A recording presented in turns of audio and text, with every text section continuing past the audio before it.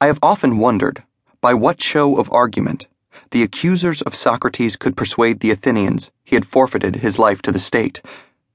For though the crimes laid unto his charge were indeed great, that he did not acknowledge the gods of the republic, that he introduced new ones, and, farther, had debauched the youth, yet none of these could in the least be proved against him.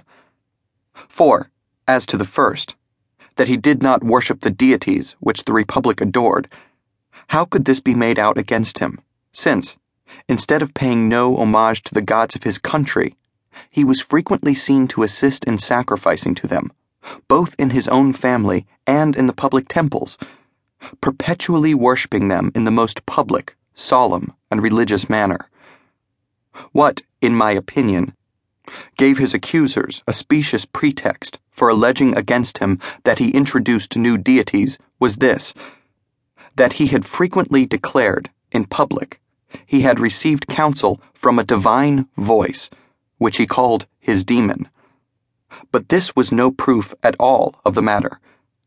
All that Socrates advanced about his demon was no more than what is daily advanced by those who believe in and practice divination. And if Socrates, because he said he received intelligence from his genius, must be accused of introducing new divinities, so also must they. For is it not certain that those who believe in divination, and practice that belief, do observe the flight of birds, consult the entrails of victims, and remark even unexpected words and accidental occurrences?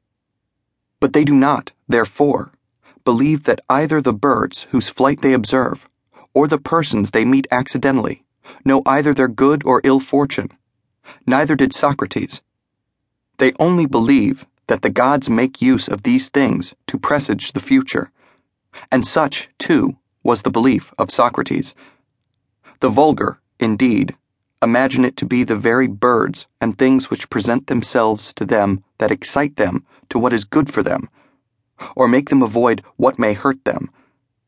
But, as for Socrates, he freely owned that a demon was his monitor, and he frequently told his friends beforehand what they should do or not do, according to the instructions he had received from his demon, and they who believed him and followed his advice always found advantage by it, as, on the contrary, they who neglected his admonitions never failed to repent their incredulity.